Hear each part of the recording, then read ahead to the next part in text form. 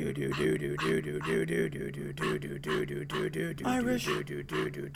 exit everything. Irish exit everything. Welcome to Irish Exit Everything. My name is Frank, and I'm one tough son of a trucker. That's a true statement. My dad's a truck driver, and I'm certified tough because I completed the Tough Mudder. Now, if you don't know what that is, the Tough Mudder is an endurance race / obstacle course that is famous for involving a whole lot of mud in their obstacles. And let me tell you, that mud is thick. Now, the classic race is 8 to 12 miles with like 25 obstacles. But I just did the 5K with 13 obstacles. So maybe I'm not that tough. I don't know. I don't know why I have to diminish my accomplishment by saying it was just a 5K. It was still the Tough Mudder. It was still a challenge, but in the back of my head, I tell myself, well, there was a bigger challenge that I didn't do, the 10-mile race. I opted for the easier race. And at the end of the day, the 5K wasn't that difficult. I feel like I managed pretty decently, so was it really a challenge? I say that, but I was still sore for like 2 days after. So my body was like, let's not get carried away until you can carry your own body weight. Anyway, so this is a solo episode. I apologize you have to listen to just me, but I figured I could tell you about my experience, and that might be entertaining. So, I went to Nashville for the Tough Mudder a couple weeks ago, and this is something that I had been wanting to do for a long time, since college. But I knew I was too out of shape back then. So this past May, I actually just went ahead and signed up for it and used that as a way to force myself to actually train for it, because it costs money and I'm sure as hell not going to waste my money.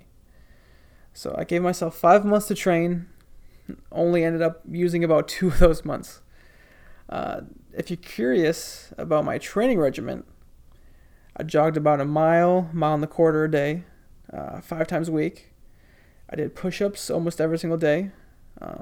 Ever so often, I would go to the nearest elementary school playground and do the monkey bars.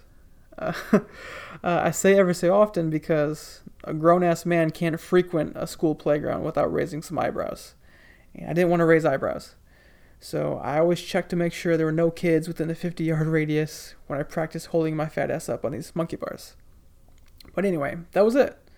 Jogging 5 times a week, push-ups, and monkey bars occasionally. And just by doing that, the Tough Mudder 5K was honestly not that bad. I could have kept going, but I'm getting ahead of myself. The morning of the race, my team and I are up early. We pile into my 2005 Ford Freestyle. We're ready. We're excited to go. Put the keys in the ignition, turn to start, and nothing. My car battery had not prepared for the race. My car didn't start, because there's always an issue with my car when I travel for fun. Anyway, so we get into one of my teammates' cars, and we're headed to the race about 2 hours early before our start time.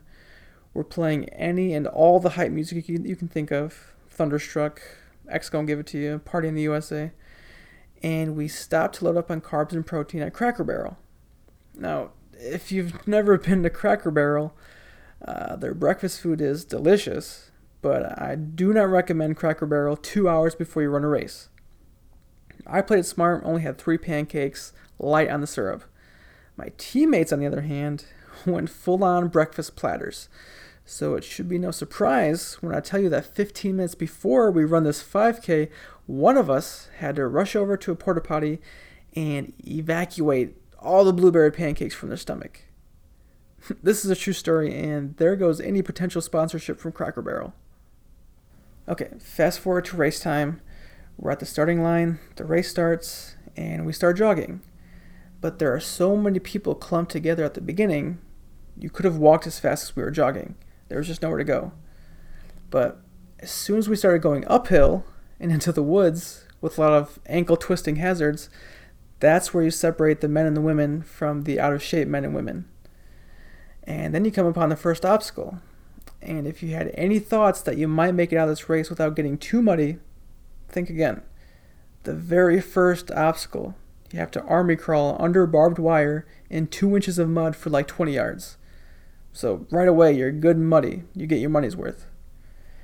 Now, I'm not going to go through all the obstacles, just the highlights. Let's see. There was a wooden wall about 10 feet high you had to climb over. Very little to grab onto. And I accidentally sat on one of my testicles when I straddled the wall at the top. There was a giant stack of hay bales you had to climb over. There was like a 20-yard long puddle of mud you had to walk through. It was like 2 feet deep, which looked simple enough, but there were random holes scattered, so you would trip and fall, and could have easily broke your ankle. But if you took it slow, or just waited to see where other people walked and fell, it was fine. My least favorite obstacle was the hero carry, where essentially you have to carry one of your teammates for like 30 yards, however you wanted to do it. I assumed, being the biggest guy on the team, that the firefighter in our group would carry me. But he wanted to carry his girlfriend, which makes sense, but that meant the smallest guy on our team, half my size, had to carry me. So he gives me a piggyback ride, and the whole time I keep saying to him, I'm sorry. And he said, it's fine, but I could hear him struggling. You know that sound you make when you're having a difficult time carrying something heavy? It's like that. Needless to say, he didn't make it all the way, but we switch. I decided to carry him firefighter style on my shoulders. And funny enough, he was making that sound again. I had no problem taking him all the way, but I guess my shoulder was cutting off his air supply or something. I don't know, but yeah, that was my least favorite because I was directly responsible for someone else's suffering. Now, my two favorite obstacles were the ones that had the most crowd participation and encouragement: the Block Ness Monster and Everest. I have a hard time describing Block Ness Monster, so if you just Google Block Ness Monster Tough Mudder, you can see what I'm talking about. But basically, it was these large rotating blocks in this pool of water about 5 feet deep, and you had to get up on these rotating blocks and climb over them as they're rotating. And they're only rotating because everyone else on that obstacle, not just your team, has to work together to physically rotate them yourselves. And you obviously all can't jump on them at once because then nobody's rotating them. So that was fun because it was a large group effort, and who doesn't love teamwork? And then there's Everest. Everest is in every single Tough Mudder video. It's the large wall that you have to sprint towards and run up and grab the top to pull yourself up. The cool thing about the obstacle is, well, for one, there are people who have already made it up waiting for you at the top to grab you and help you up. But also, the whole crowd is cheering you on.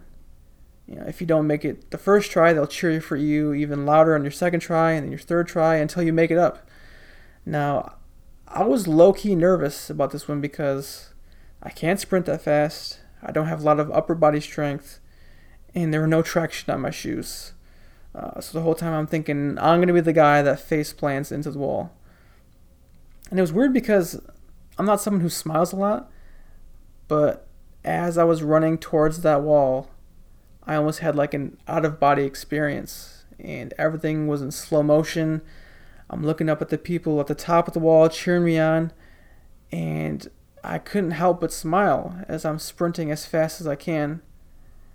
And before I know it, I'm grabbing the top of the wall. As easy as that. And the people up there are grabbing my arms and pulling me the rest of the way up. It wasn't that bad, but honestly, yeah, hearing the crowd cheer for everyone else made it one of the more fun obstacles.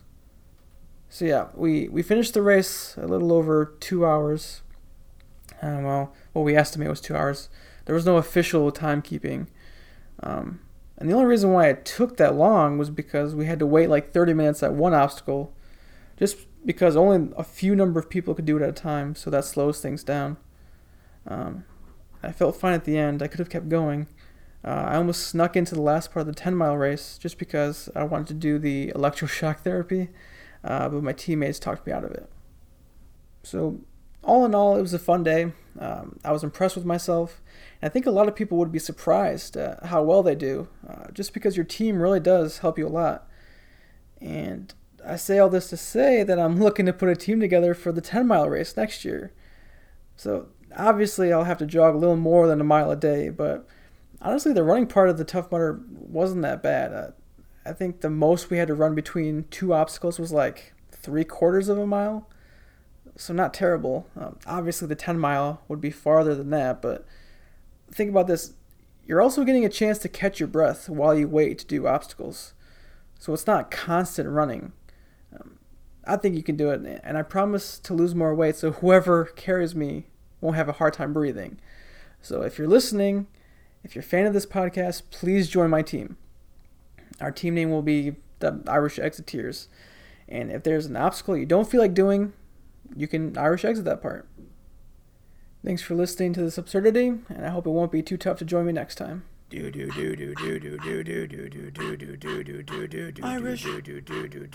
exit everything. Irish exit everything.